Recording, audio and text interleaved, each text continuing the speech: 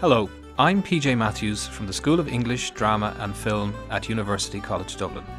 Welcome to this UCD Scholarcast. The following lecture in the series, The Art of Popular Culture from the Meeting of the Waters to Riverdance, will be given by Claire Wills, Professor of Irish Literature at the Department of English, Queen Mary, University of London. Neutrality and popular culture. The idea of popular culture depends on its opposite, high or literary culture. In recent years, studies of 19th and 20th century popular culture in Britain and the United States have tended, in the very broadest terms, to associate it with mass consumption and with industrialisation.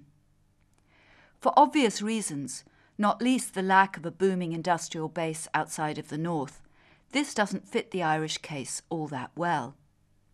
Yet the effects of the association of popular culture with industrialisation are apparent in Ireland. The rejection by a conservative Catholic hierarchy, often backed up by conservative elements in government, of commercial entertainments such as dog racing, of cinema, of cheap imported fiction, whether romance or westerns, of modern dance music, all of this was couched in terms of a battle between modern, mechanised, industrial and individualist foreign culture and the art and entertainment of Irish Ireland. Favourite examples were mountain hare coursing, traditional music and dancing, and Gaelic games. But Irish literary culture was also seen as infected by this modern, debased populism. We can see this, for example, in the 1942 censorship debate in the Senate, in which Kate O'Brien's novel The Land of Spices was seen as equivalent to birth control literature in its capacity to undermine public morals. One member of the censorship board argued that Ireland's writers should not try writing anything other than short stories. Their attempts to write in the alien genre of the novel were simply stories padded out with sex and smut to make them attractive to English publishers. Another senator on the board insisted that if the young literati were having their books banned, they only had themselves to blame for seeking higher sales by pandering to the lowest instincts of human nature. Any straightforward distinction between popular and literary culture is collapsed here. At the same time, the idea that popular culture has its roots in the social changes brought by mass industrialisation obscures the forms of Irish popular culture which developed through, rather than in opposition to, a Catholic and ruralist cultural ethos in the early years of the 20th century. These might include Catholic Truth Society fictions and religious pamphlets. Our Boys, the Christian Brothers' alternative to imperial adventure stories. Ireland's Own, or popular Catholic novelists such as Francis McManus and other best-selling versions of 19th century historical fiction. If popularity is gauged by print run and audience numbers, we should add publications such as the Irish Messenger, local and national newspapers with their serialisations of fiction, publication of popular ballads, women's advice and cookery columns, and the serials, magazine programmes, music and comedy sketches on Irish radio. But, for example with The Messenger, we have moved so far away from ideas of mass entertainment that we must question whether the term popular culture is helpful, unless this is interpreted in its widest sense, as the culture of everyday life. The question I want to think about is how did the sphere of Irish popular culture, and perhaps even the culture of everyday life in Ireland, develop and change during the Second World War? One of the enduring stereotypes of Ireland and Irish culture during the Second World War is that it was isolated and inward-looking, cut off from the conflict and from the social and economic consequences of a war effort, and cut off, too, from contemporary currents of thought in Europe and the wider world. Like most stereotypes, there is some truth in it. For a start, travel restrictions had a real impact on cultural as well as economic life. Dublin's middle and upper middle classes had been used to frequent travel and contact with England and the continent, especially France. But by mid-1940, travel to England was hedged around with difficulty, unless you were a member of the forces or you were going on a labour contract, and it was impossible to go further afield. While for holidaymakers and occasional travellers this meant mostly inconvenience, for writers and artists used to dealing with English agents, publishers and galleries, and to placing material in English newspapers and magazines, cultural dialogue with England was abruptly severed. And the difficulty of getting out of Ireland was compounded by the difficulty of others getting in. During the 1930s, English and French touring theatre, art exhibitions, lectures by visiting continental and American academics and writers, all had confirmed the sense that Dublin was part of the modern European intellectual environment. This feeling of being cut off, which recurs in many descriptions of the period, was compounded by wartime censorship. The Board of Censors had been established in 1929 with the aim of protecting impressionable Irish readers from the steady stream of lowbrow periodicals, mildly scandalous popular fiction and pamphlets on birth control flowing from England. Wartime censorship had a different aim, to suppress partisan reporting on the war, and as far as possible maintain a neutral stance on the belligerents in the public media. The fear was of reigniting Civil War animosities. As the newly appointed Minister for the Coordination of Defensive Measures, Frank Aiken, put it, "If we are to have a very hot controversy here, we may split the unity of our people, and the net result will be that the people will lose their balance in the whole affair. And it is not neutral, a lot of them will be." Historians have debated the impact of censorship on Irish citizens' knowledge and understanding of the war itself, particularly in relation to stories of Axis atrocities. But my concern here is with the impact on popular culture and entertainment. The government fear that popular feeling might at any moment be unbalanced by biased coverage of the war was focused in particular on the cinema. At the start of the war, there were upwards of 150 picture houses across the country, with a combined seating of more than 100,000. Most were filled several times a day, most days of the week. In Dublin alone, there was seating for 32,000 people at each sitting. Mass popularity made film a well-recognised and valuable form of propaganda for both sides in the war. Though given the fact that Ireland was part of the UK distribution network, Irish citizens were most at risk from British and American versions of events. The Irish film censor Richard Hayes commented on the resulting headaches in an interview in the journal The Bell. "A full 90% of films we get from England and America these days have more than their fair share of propaganda, even the non-war films, and it's the devil's own job cutting it out." Hayes persevered in his work nonetheless, in a grim, even desperate pursuit of impartiality. Large numbers of feature films were cut, and Dublin Opinion entertained its readers by parodying the impossible-to-follow plots which resulted. Other films were banned altogether as posing a threat to law and order. Hayes said, for example, of Charlie Chaplin's The Great Dictator, "If that film had been shown in this country, it would have meant riots and bloodshed."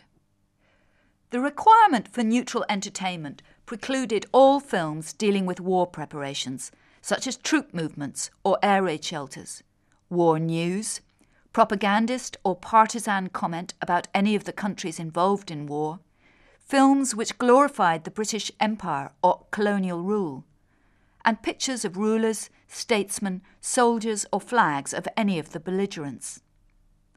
In practice, this ruled out most newsreels and an increasing number of British and American feature films. Frank Aiken believed that if a newsreel is shown in which one belligerent or another is prominent, somebody may start to boo and somebody may start to cheer, and we do not want that sort of competition to start. One of the unforeseen consequences of the censorship of newsreels was a boost for Irish filmmaking, as cameramen were sent out to shoot footage of the Irish Army and Irish defence preparations to fill screen time. For the audience, however, the effects were a narrowing of the type and styles of films shown, and an almost complete lack of exposure to the new genres of war film. Later in the war, electricity rationing, because of the shortage of coal, meant that cinemas could put on fewer screenings. This went along with a general contraction of the media and of commercial entertainment in Ireland outside of Dublin, the very opposite of the expansion in popular entertainment which rode on the back of the war effort in Britain. By the middle of the war, petrol rationing and lack of coal for the trains meant that newspapers printed in Dublin and Cork were no longer delivered regularly to rural areas. The censors regularly banned British newspapers, so that circulation of foreign press also fell dramatically. Supplies of zinc had run out, so that many radio batteries were dead, and wireless only reached the minority of listeners in the cities with mains electricity. Paper shortages meant that newspapers themselves became thinner and thinner, and some Irish publishers ceased production. The most populist Irish publisher, the Talbot Press in Dublin, kept up sales and production, however. By the 1940s, it could boast a large and respectable list, over 500 titles, which ranged from middlebrow fiction, religious books, lives of the saints, to Abbey Theatre plays and works by Synge, Pearse and MacDonagh. Contemporary writers published by Talbot included Daniel Corkery, D.L. Kelleher, Francis McManus, Brinsley McNamara, and the popular romance novelist Annie M.P. Smithson. This again suggests a rather fluid relationship between the popular and literary. And though this must have been hard given the paper shortages, another small press, the Runa Press, actually started up during the war. One of its stated aims was to produce plays and fiction for the growing phenomenon of local reading groups in provincial Ireland. These reading groups, unlikely as they may seem, were one consequence of the breakdown of transport across provincial Ireland. With rationing of petrol and of coal, people had to walk or use bicycles to get together and to fall back on more local entertainments. In many ways, the story of what happened to popular culture during the war years is the story of its increasing localisation.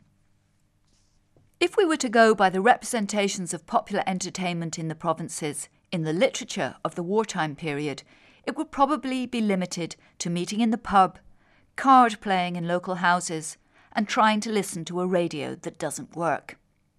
I have in mind here work by Patrick Kavanagh, M.J. Malloy and George Shields.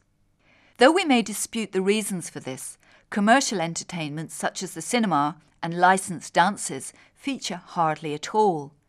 It may well be that the craze for local dances, that frequent subject of Lenten pastorals, did fall off in certain areas during the war as more and more young people left for war work in England.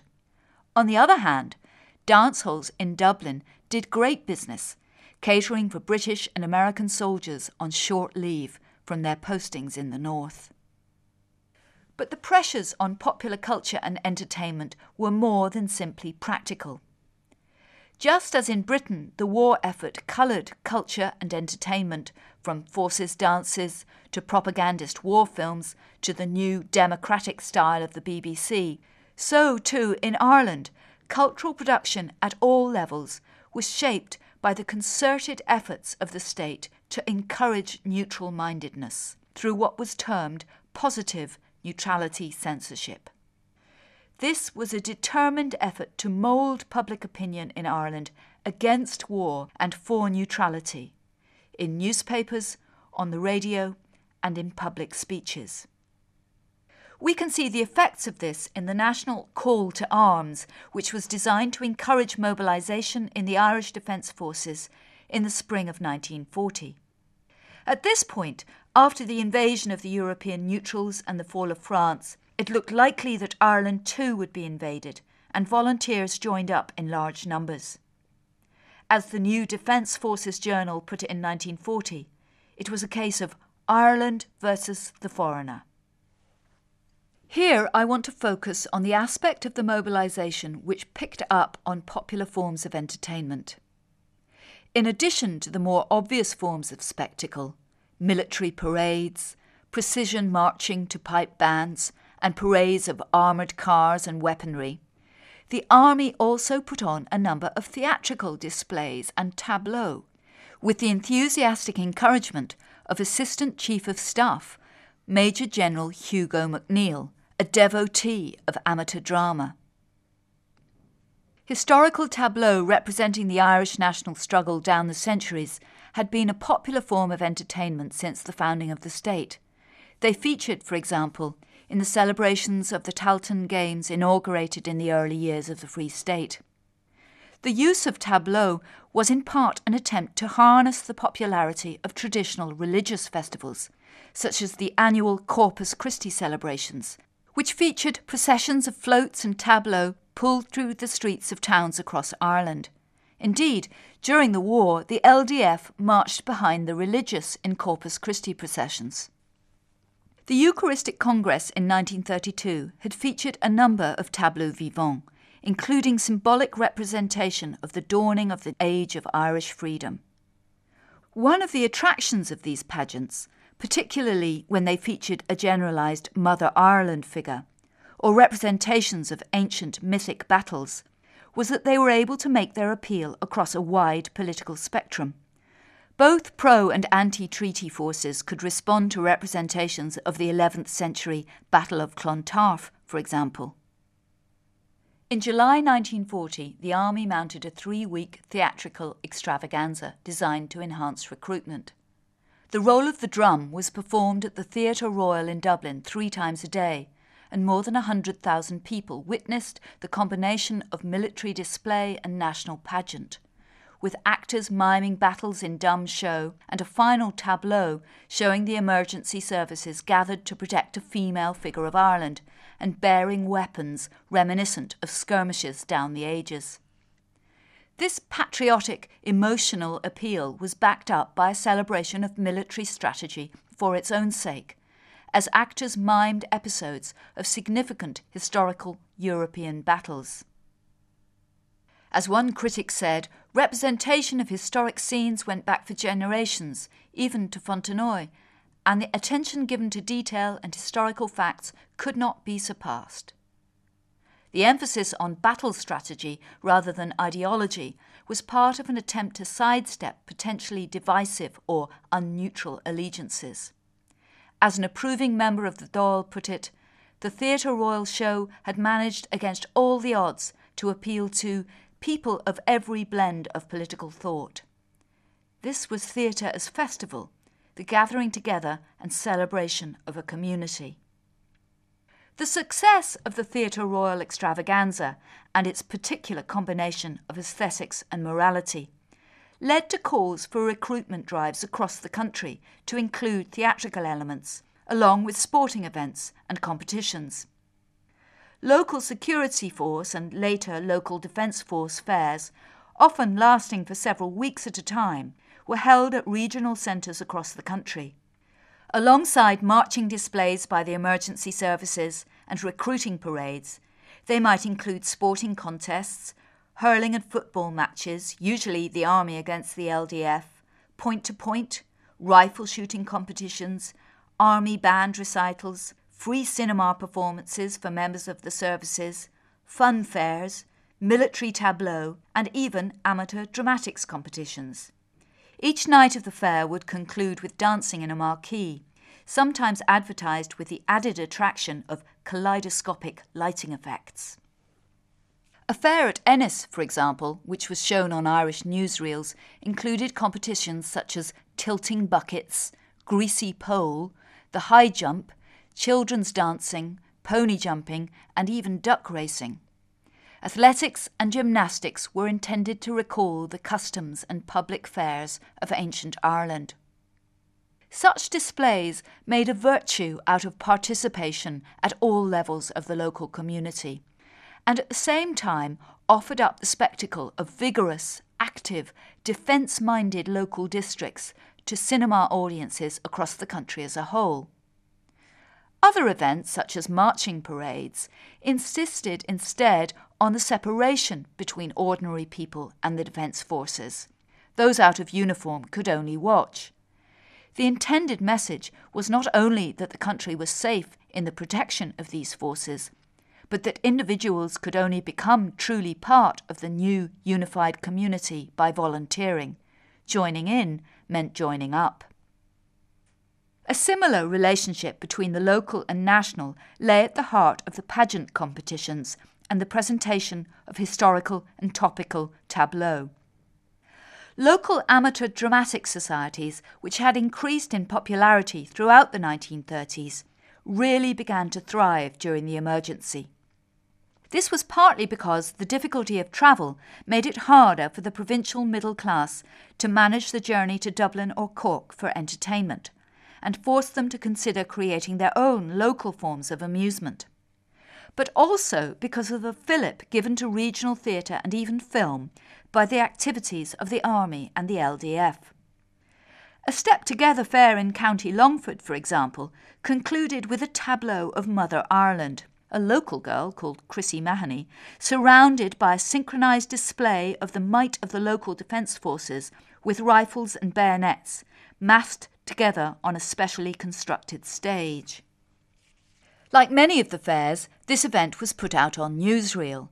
The poor quality film shows a creaky, overcrowded stage, and the amateur display, clearly executed on a shoestring, appears slightly ridiculous. But the local, homemade nature of the event is part of the point.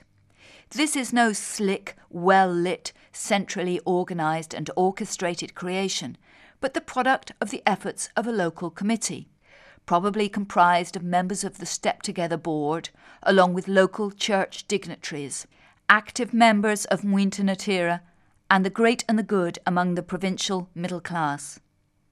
The films celebrate the fairs as a display of the strength of local community bonds, because effective defence is local and homemade too. At their most elaborate, Step Together fairs provided the focus and excuse for fully fledged local drama festivals. Local dramatic societies and the annual round of provincial and rural drama competitions were one reflection of the growth of a provincial middle class in small towns across the country. Amateur dramatics had a long and respectable history in the major cities, Dublin, Belfast and Cork, and some purchase in regional centres such as Galway and Limerick. The inclusion of the category of drama in the Tailteann Games after 1922 gave publicity and lent a kind of urban cachet to the activities of local drama societies, and may have been in part responsible for their increased popularity throughout the 1930s. But progress in the regions also depended on a sufficient number of educated people with enough energy and leisure time to commit to finding a play, rehearsing, making scenery, costumes, and so on. The overwhelming preference of the drama societies was for realist or naturalist plays by contemporary Irish dramatists such as George Shields, chosen by 5 different societies at one festival in 1940, T.C. Murray, Louis Dalton and Lennox Robinson. But there was often a showing too for Eugene O'Neill, T.S. Eliot, Lady Gregory and sometimes the controversial Paul Vincent Carroll, if his criticisms of small-town pieties could be got past local clerical opposition, as well as plays by local writers. There were limits, however, to how far literary drama would be taken up in local forms of entertainment. Writing a series on the country theatre in the journal The Bell in 1940 and 41, Michael Farrell, a frequent judge of regional drama festivals, attempted to suggest some suitable plays for rural amateur societies, including Synge, Ibsen, Shaw and Yeats, only to receive a slew of mail objecting to his choices and asking for more comedy, farce, melodrama and thrillers, and more parts for women. Country theatre was taken seriously, and not just in the provinces. Festivals were generally reviewed in the national papers and in literary journals such as the Irish Monthly, the Dublin Magazine and the Bell. Features on regional theatre were broadcast on Radio Éireann. As the war progressed, this national interest was focused on increasingly local festivals, remote from the cities and large towns. In 1941, the Sligo Feis, for example, drew competitors from Ballina and Bundoran, from smaller towns such as Ballymote and Dromore West, and from tiny villages in Sligo and Donegal, such as Croke and Glenties. Sligo was a town of 12,000 inhabitants, with no industry to speak of, and had been hard hit by the war.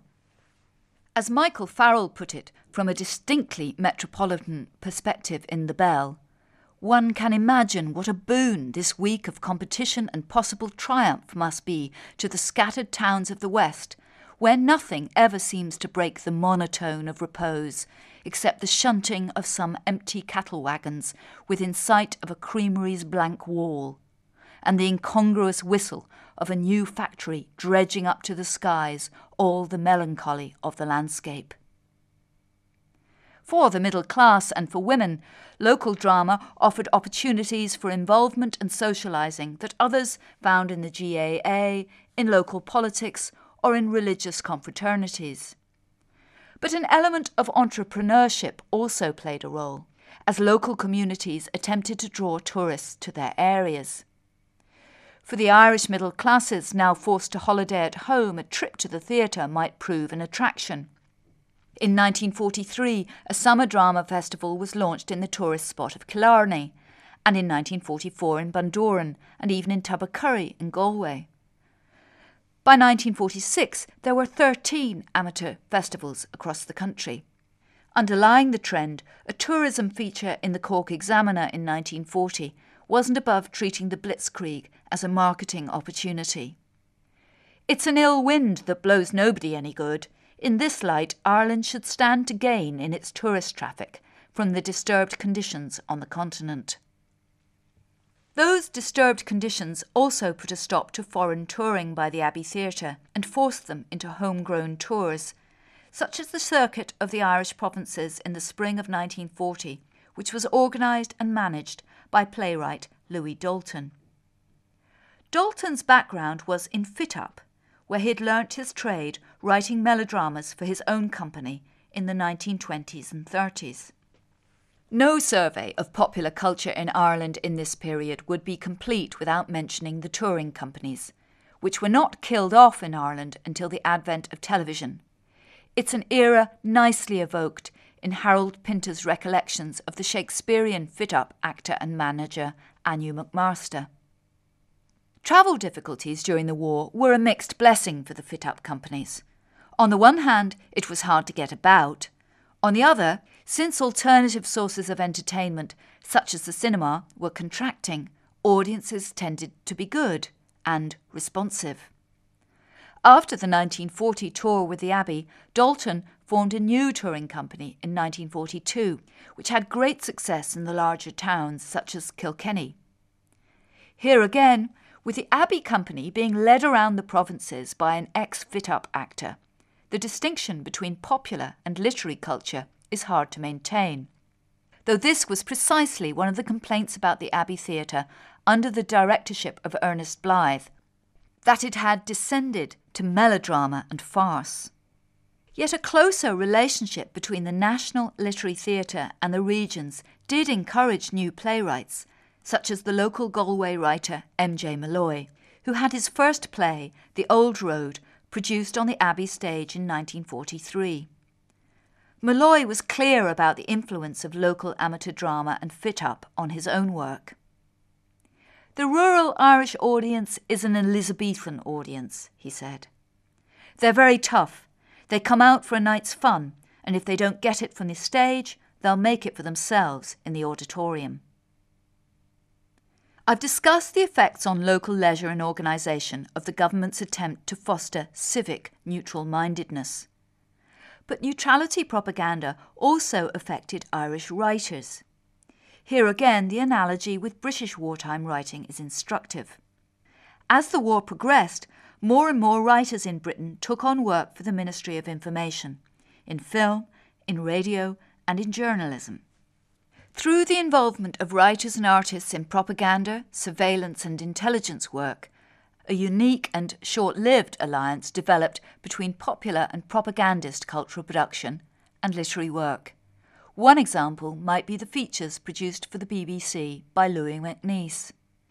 Closer to home, the playwright Denis Johnston was employed by BBC Northern Ireland to write features designed to encourage Irish support for the British war effort. He was also involved, at least in the initial stages, with the BBC's plans for a new comedy programme, Irish Half Hour. The aim of the programme was ostensibly to entertain Irish men and women in the British forces, but its underlying message to the Irish at home was to encourage the friendly relationship between the two countries. By rights, despite being produced by the BBC, Irish Half Hour should lay claim to being one of the most popular wartime cultural entertainments in Ireland, harnessing as it did the winning combination of comic Jimmy O'Dea as Biddy Mulligan and the songs of Count John McCormack, an Irish Itmar. It's that man again. In the opinion of John Betjeman, then press attaché with the British representative in Dublin, the programme was of great propaganda value for the British. But there are two reasons to question his assessment.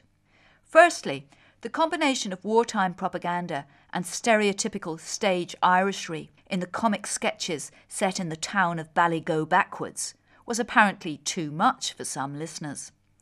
But a more general problem was the shortage of high-tension batteries.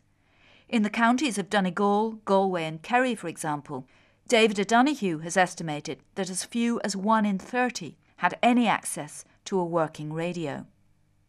So much for the relationship between literary writing and wartime propaganda in Britain. If we want to analyse the effect on Ireland's writers of the neutral-minded consensus which was encouraged at all levels of social life, we need to look at the development of provincial realism in the war years. The 1930s was well known as the era of the provincial novel and short story, exemplified by the work of Frank O'Connor and Sean O'Faolain. The caustic strain of this work does continue through the war years, particularly in O'Connor's stories, but also famously in Patrick Kavanagh's The Great Hunger. But at the same time, a distinctly nostalgic tone enters the work of even the more literary writers. This tone is connected with the wartime impetus to value and protect local everyday life, to build through cooperation strong rural communities on the home front, able to defend themselves militarily and to survive economically. The comic paddies of the BBC's small town of Ballygo Backwards were opposed by a particular blend of rural realism and nostalgia. Many of the wartime images of country life were aimed at people living in Irish towns and cities, for whom rural Ireland was only a generation away, at most. This combination of realism and nostalgia had initially been spurred by the growth of Ireland's fledgling tourist industry. As excursion trains became more and more fashionable in the late 30s and motorcar ownership rose, the market grew for material aimed not solely at the foreign visitor, but at the Irish city dweller, who was encouraged to discover his own country. Sean O'Faolain's travelogue, An Irish Journey, which he had been researching on the outbreak of war, envisaged a new sort of readership, in addition to the English and American tourists targeted in the past. He wrote, too, for the burgeoning Irish middle class. The book reflected, much as his journal The Bell was to do, provincial, not primitive Ireland, the life of the towns rather than the rugged coast, English-speaking Ireland rather than an idealised Gaelic culture. O'Faolain was not alone in combining the roles of social critic and provincial romantic. Patrick Kavanagh enjoyed the beginnings of a career in documentary journalism in articles he wrote for the national press, including one on country farmers' reluctance to marry and a series on religious pilgrimages. But he was also forced by economic necessity to jump on the nostalgia bandwagon when he arrived in Dublin by way of London in 1939. An authentic countryman turned litterateur, he lived partly by churning out articles for the newspapers on the pleasures of country life which, 50 miles away, calls me to return. He wrote for the Irish Times on corn threshing, on Christmas in the country, on country marriage, on the Dundalk market train, for the Standard on cutting turf, on harvesting, on the November fair, on Sunday in the country, for the Irish Independent on bogs and on ploughing. Fantasies of rural Ireland, like nostalgia for an unspoilt England, were solace for those bruised by the effects of the war. They represented the known, the familiar, that which we like to imagine continues elsewhere, despite all the chaos and disruption of our lives. And they made Kavanagh money, though not vast amounts of it. Newspaper editors could bank on readers' interest in benign and evocative portraits of rural life. The public's appetite for rural reminiscence was high and could be satisfied by novels, memoirs, even recipe collections. In books, magazines and newspapers, the vogue for misty retrospection was fed by readers' appetite for reminders of what was being lost in Ireland's struggle to become modern.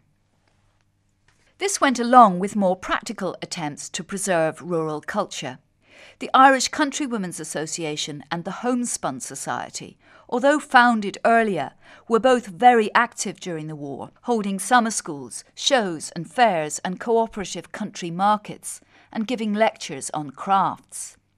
Despite travel difficulties, in March 1943, the Homespun Society began a 4-year survey of traditional crafts throughout the state, and lobbied for greater emphasis on crafts in rural vocational education. At the same time, however, there was an acceptance that crafts such as homespinning and weaving were dying, and from 1941, society members began sending artefacts for preservation in the National Museum, the collection which would later become the Folk Life Collection. This uneasy relation between active and passive preservation of rural customs was replicated in the work of the Irish Folklore Commission. The Commission's massive Handbook of Irish Folklore was published in 1942, a comprehensive guide for folklore collectors intended to facilitate the garnering of endangered traditions. Meanwhile, there were numerous popular novels and short stories about village and small town life, often set at the turn of the century. More highbrow writers, such as Bernard McClavity and Mary Lavin, produced literary versions of this homesickness for the recent past. Though there was often rather more sting in the tale of their depictions of rural life, they contributed nonetheless to the phenomenon of rural, or at any rate village, Ireland, being recycled for consumption in the cities and towns. It was no accident, then, that one of the most popular novels in Ireland for much of the war was Never No More, Maura Laverty's idyllic story of growing up in a village on the edge of the Bog of Allen. First serialised in The Bell, Laverty's novel was published to huge popular acclaim in 1942. Its attractiveness undoubtedly had to do with its unbridled nostalgia for an unspoilt Ireland, the simplicity of childhood and youthful innocence, and a land of burgeoning plenty. Laverty was a cookery writer, and her novel dwells on traditional recipes which must have been mouth-watering for those unable to get hold of ingredients during the war. The elements of rural custom, neighbourly cooperation, petty jealousies, first dances, and above all lack of want, compared especially to the unhappy life of the towns, were replicated in a score of less accomplished fictions. Laverty's novel ends as the central character, Delia Scully, leaves childhood and rural Ireland behind. Like Laverty herself and Kate O'Brien, she travels to Spain to work as a governess. The association of childhood with the Irish countryside was bound to resonate for a large majority of Laverty's readers in the 1940s. since so many had been forced to leave the economically stagnant rural areas to seek work in Cork and Dublin, if not Manchester, Liverpool or London.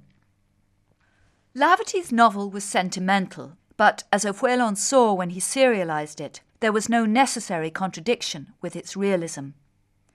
The novel was certainly read for its depiction of contemporary country life. In 1942 it was referred to in the Dáil in a debate on tuberculosis.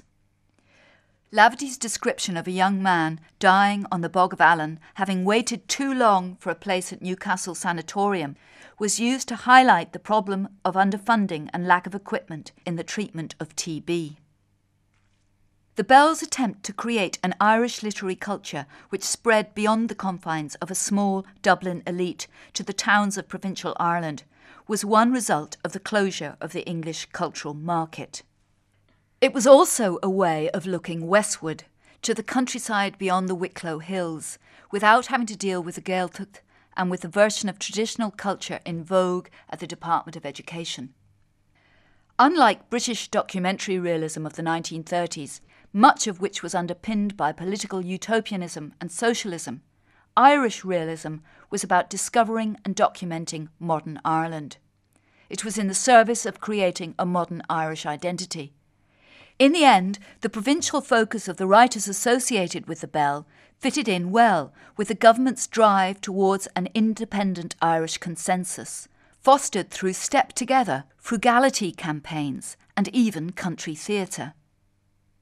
The drive to nurture national life, rather than allow it to become swamped by cheap cultural imports, also underpinned the wartime developments in Irish film production.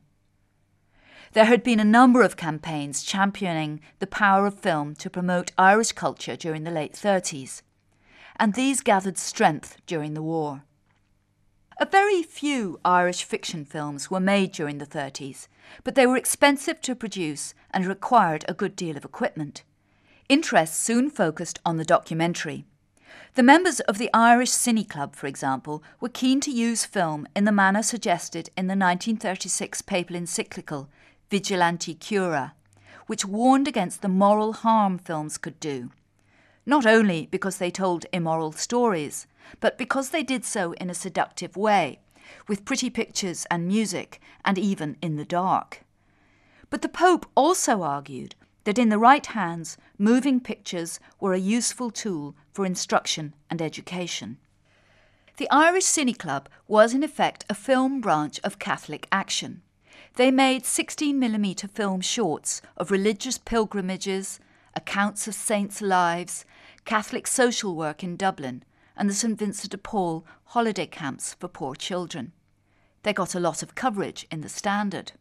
The paper's editor took the Catholic Nationalist Film Project seriously and published long debates about the need for Irish-made films, which meant an Irish production company, studios, technical training, and above all, investment.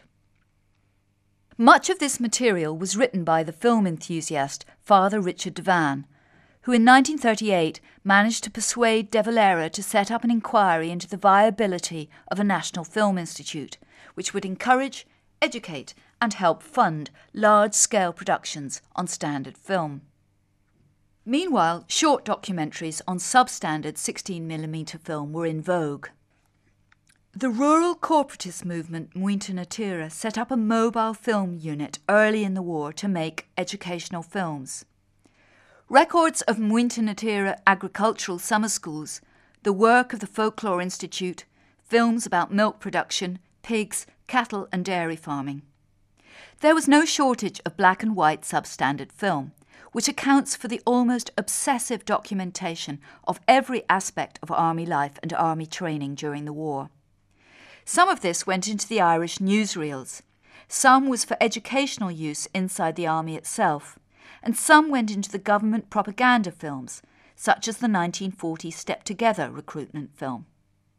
The architect, Michael Scott, was pulled in to help make other government shorts, including the 1943 Tillage campaign film Our Daily Bread. Even short tourist publicity films were conceived in documentary style, not least because of the tremendous success of Robert Flaherty's 1934 Man of Arran. Flaherty's film had carefully shaped island life to depict it as a struggle between nature and community. It was a romanticisation of folk life which also claimed to be real, a potent mixture which tourist publicity shorts did their best to emulate. It seemed that everyone with a camera, including a significant number of priests and Protestant ministers, were making films about real Irish life. In 1943, Father Devan produced the Irish Cinema Handbook, covering every aspect of films from production, censorship and distribution to the design of the cinema interior. The handbook included a survey on what kind of films should we make. There were calls for the production of Irish plays and novels, including Kickham's Knocknagow, then a long-running and popular radio serial. But nearly everyone consulted voted for documentary. Realist pictures would be, as one critic said, in the national and cultural interests of the people. For the Gaelic League, documentary film offered the opportunity for the Gaelicisation of the screen. Screen drama documentaries were the natural way to develop the already distinctively Irish brand of theatre of the Abbey and the Gate. Much of this rhetoric recycled the arguments for Ireland versus the foreigner, except that this time the foreigner most at fault was American. The moral crusade against modern romance focused on Hollywood, with Elstree running a poor second. In fact, Irish film campaigners could take comfort from the documentary movements in countries such as Denmark and Britain. When Father Devan called for realistic publicity films to be made by the Electricity Supply Board, the cement company, the transport company, and the gas company, he was clearly thinking of John Grierson's influential films made with the British GPO film unit. Nightmail and The Face of Britain had escaped the tyranny of the box office by gaining government and corporation sponsorship. This, it was argued, was the model needed in Ireland. The real enemy was not foreign film, but commercial cinema. It was partly chance that wartime censorship and travel restrictions coincided with propaganda on behalf of homegrown film. The movement for an Irish alternative to Hollywood's Eternal Triangle had been gathering momentum throughout the later 30s. But restrictions on imports of foreign films and the censor's zeal did offer an opportunity for Irish film to make headway. There were practical reasons for this. The need for newsreels suitable for an Irish audience forced the pace of film technology. Small teams of young men moved about the country with the army, gaining a fast apprenticeship in camera work and the techniques of production. Several men who had worked with the Army Film Unit later joined Liam O'Leary's film school, which championed Grierson's socially conscious documentary work. The war also brought a rather unexpected boon in the shape of a German reconnaissance cameraman turned prisoner of war. Lieutenant George Fleischmann was downed in Ireland in April 1941, complete with high-class camera, reserve lenses and cassettes of unexposed film. In 1944, Fleischmann was granted long-term parole from the Curragh to go to university in Dublin. His camera and his experience were vital assets in Irish filmmaking towards the end of the war. And the war had an impact in another way, through providing aspiring Irish realist filmmakers with a greater range of models for their own work. There was no necessary clash between the realist movement in art and corporatist publicity, or even state propaganda. That much was clear from collaborations such as W.H. Auden's script for the GPO's Nightmail, as much as Eisenstein's work. And the link between film and state information and propaganda only deepened during the war. In Britain, the GPO film unit became the Crown Film Unit, for example. It was taken over by the Ministry of Information and set to making films about public health, hygiene, ARP. Even though many of the British wartime documentaries were censored, some work filtered through. Campaigners also pointed to the March of Time series.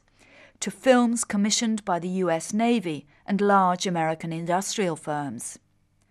Irish enthusiasts could take comfort from the fact that because of shortage of standard film, 16mm film was increasingly being used to make documentaries and newsreels shown in small United States cinemas.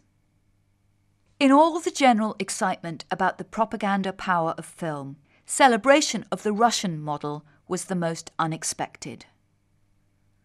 Russian filmmakers such as Eisenstein, Pudovkin and Dovzhenko could hardly be ignored in the search for a film about the ordinary life of the people.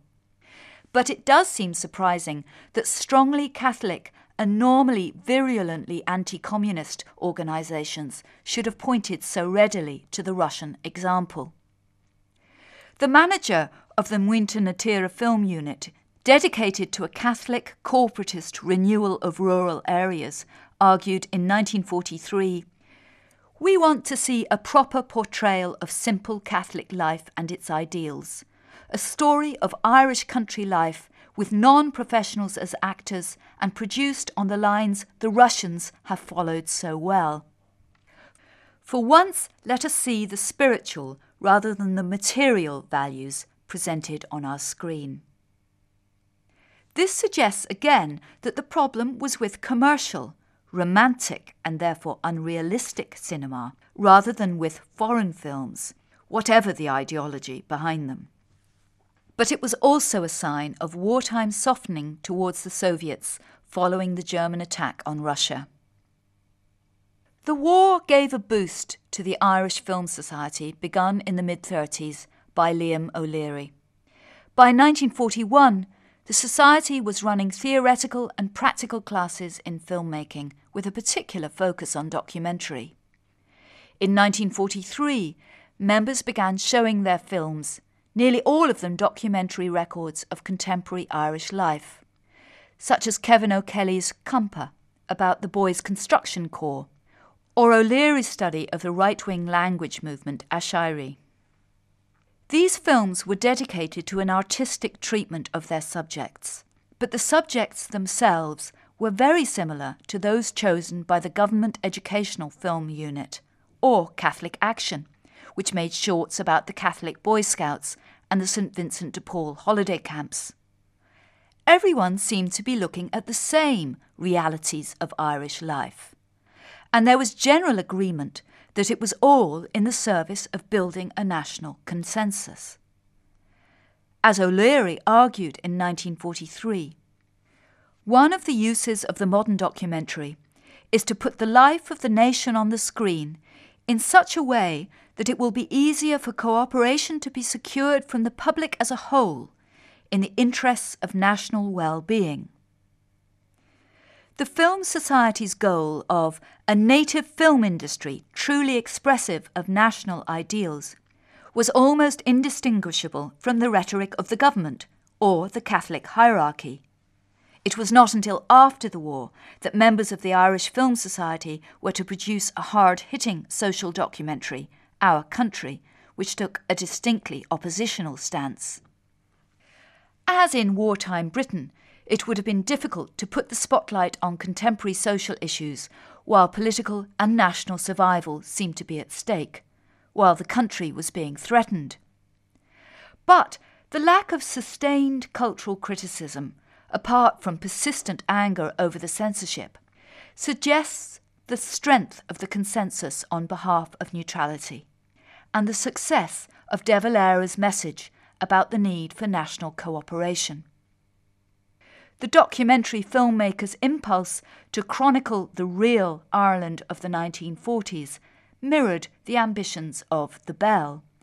There was a certain irony in the fact that all these groups, Catholic Action, the Liberal Film Society, Muintir Natira, The Bell, the Gaelic League, even the Abbey Theatre, were all battling over the ground of realism while being lambasted from abroad for living in a fantasy world. You have been listening to Claire Wills in a University College Dublin Scholarcast in the series The Art of Popular Culture, From the Meeting of the Waters to Riverdance.